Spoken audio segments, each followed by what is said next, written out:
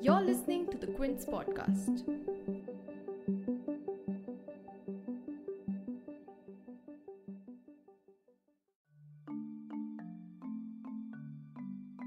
590 players in the auction list, 217 spots up for grabs, 48 players at the rupees 2 crore base price, and once again a 10-team IPL, but this time for good. There's just so much to look forward to at the 2022 IPL auction that's taking place on the 12th and 13th of February. In our previous podcast, we've discussed the retentions made by the 8 old and the 2 new franchises, which has seen 33 players not even enter the auction pool.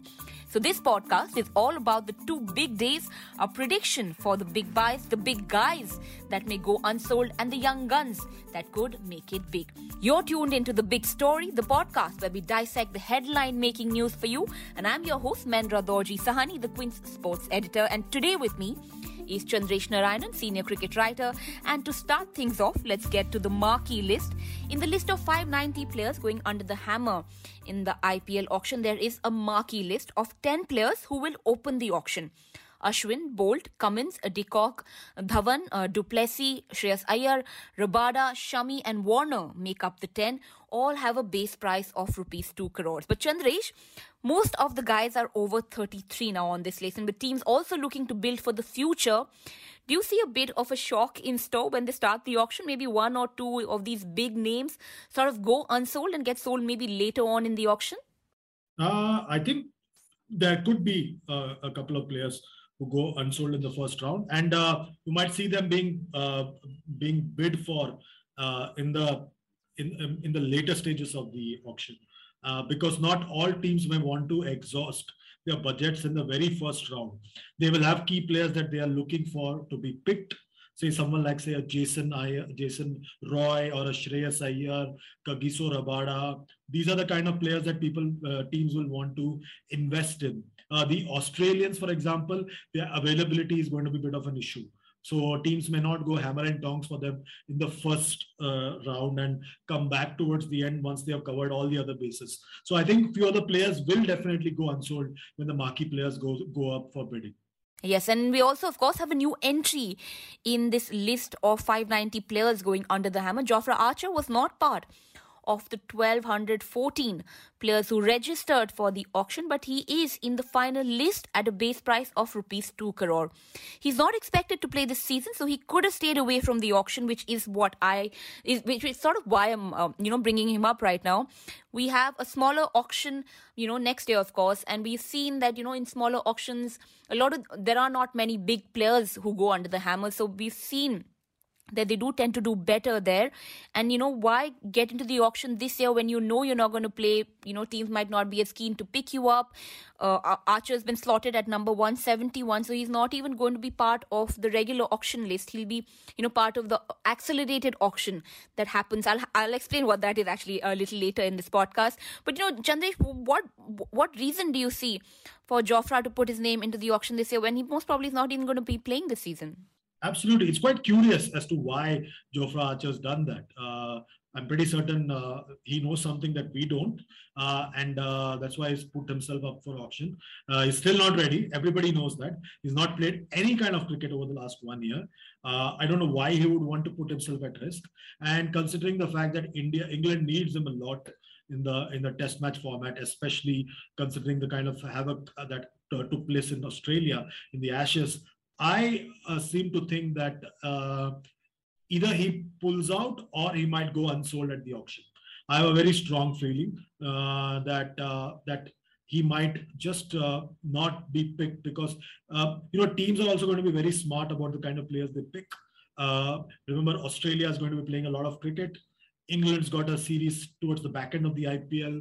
There's a Bangladesh South Africa Test series that goes on right till April 11th. So teams have to be mindful of all these factors. Plus, Jofra Archer's coming off an injury. He's still not fully fit. He's not played any cricket.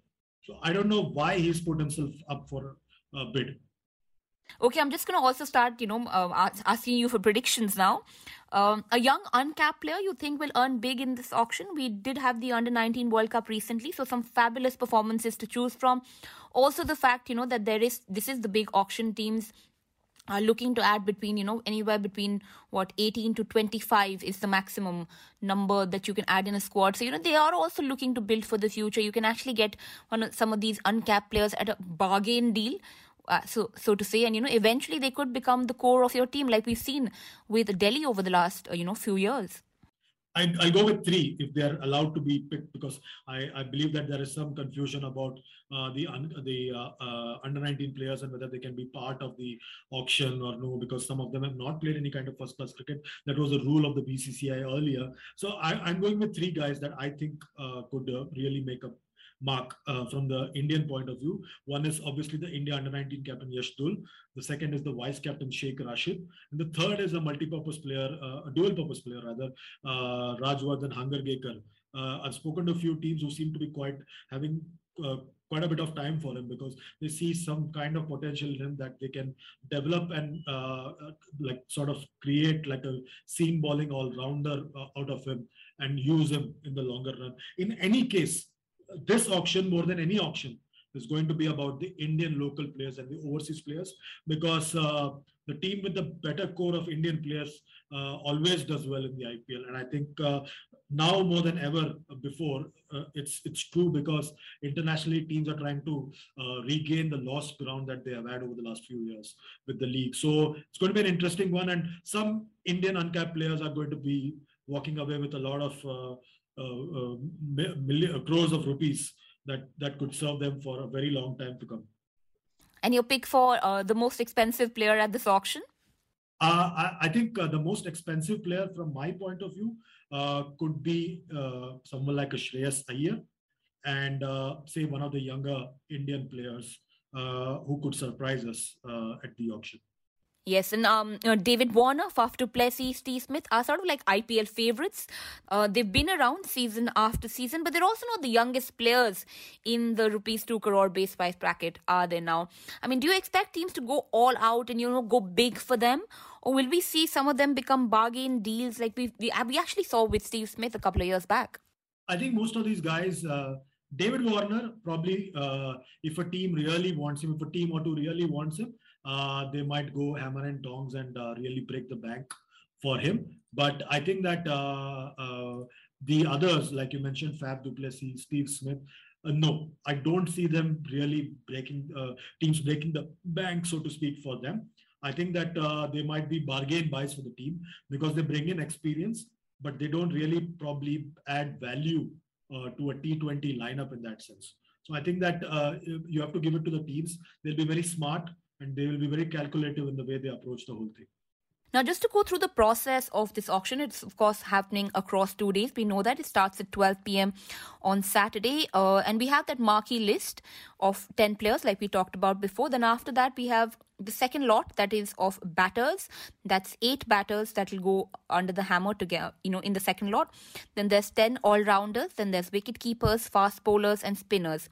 Now, after 160, that's when the auction moves into an accelerated auction, which basically means the teams will be asked to shortlist their, the players they'd sort of be interested in among the rest of the lot that's left, and all the players who went unsold so far on the first day. So that list is then collated by the IPL, and then that's the list that goes under the hammer on Sunday. So Chandresh, I mean, do you see actually all the big sales happening in the first few hours of Saturday, or do we see, teams sort of work around what happens on Saturday and then, maybe in that accelerated auction go for some big names?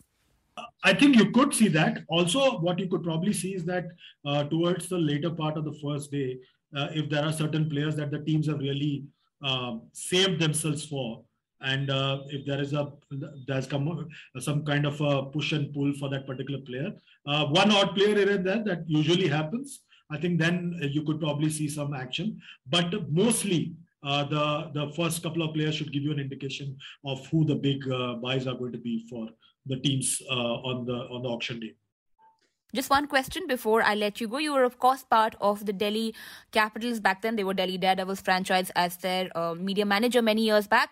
So can you just tell us, are teams allowed to sort of talk to players before the auction, get a feel of how much the player would want to commit to the franchise, and depending on that, see how much they want to commit to, bidding on him at the auction? I mean, are conversations allowed? They are allowed to do that. You can have conversations. You can have any kind of conversations with people, but you never know what happens on the auction table. So sometimes I'm a bit amused at stories that come out about Jason Holder going to Rajasthan Royal Challengers Bangalore. What if Rajasthan Royals bid for him? What happens then?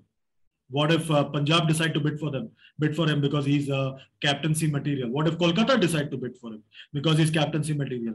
That doesn't stop the other teams from bidding for him. One team may want to bid for him, but that doesn't mean that the other teams don't want to bid for him. Whatever the conversation the player has with a particular franchise, it counts for nothing on that auction day, because it's a dynamic thing that happens on the go, and you can never predict what will happen on an auction day. And we've seen strange things happen on auction day in the IPL. So don't rule out something strange happening. One thing is for certain: there won't be a Chris Morris being bought for crores of rupees like in the previous auctions. Okay, thank you so much for taking time out to speak to us today, Chandresh. That's a wrap for this episode. If you like listening to this episode, please subscribe to The Big Story for episodic updates. And as the state of Uttar Pradesh heads for a 7-phase election starting on 10th February, we also have a brand new podcast for you from Quint Hindi.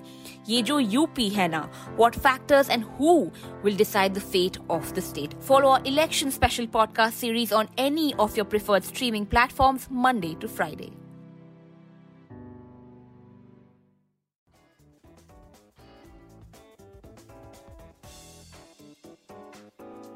Thanks for listening. Log on to the Quint's website and check out our other podcasts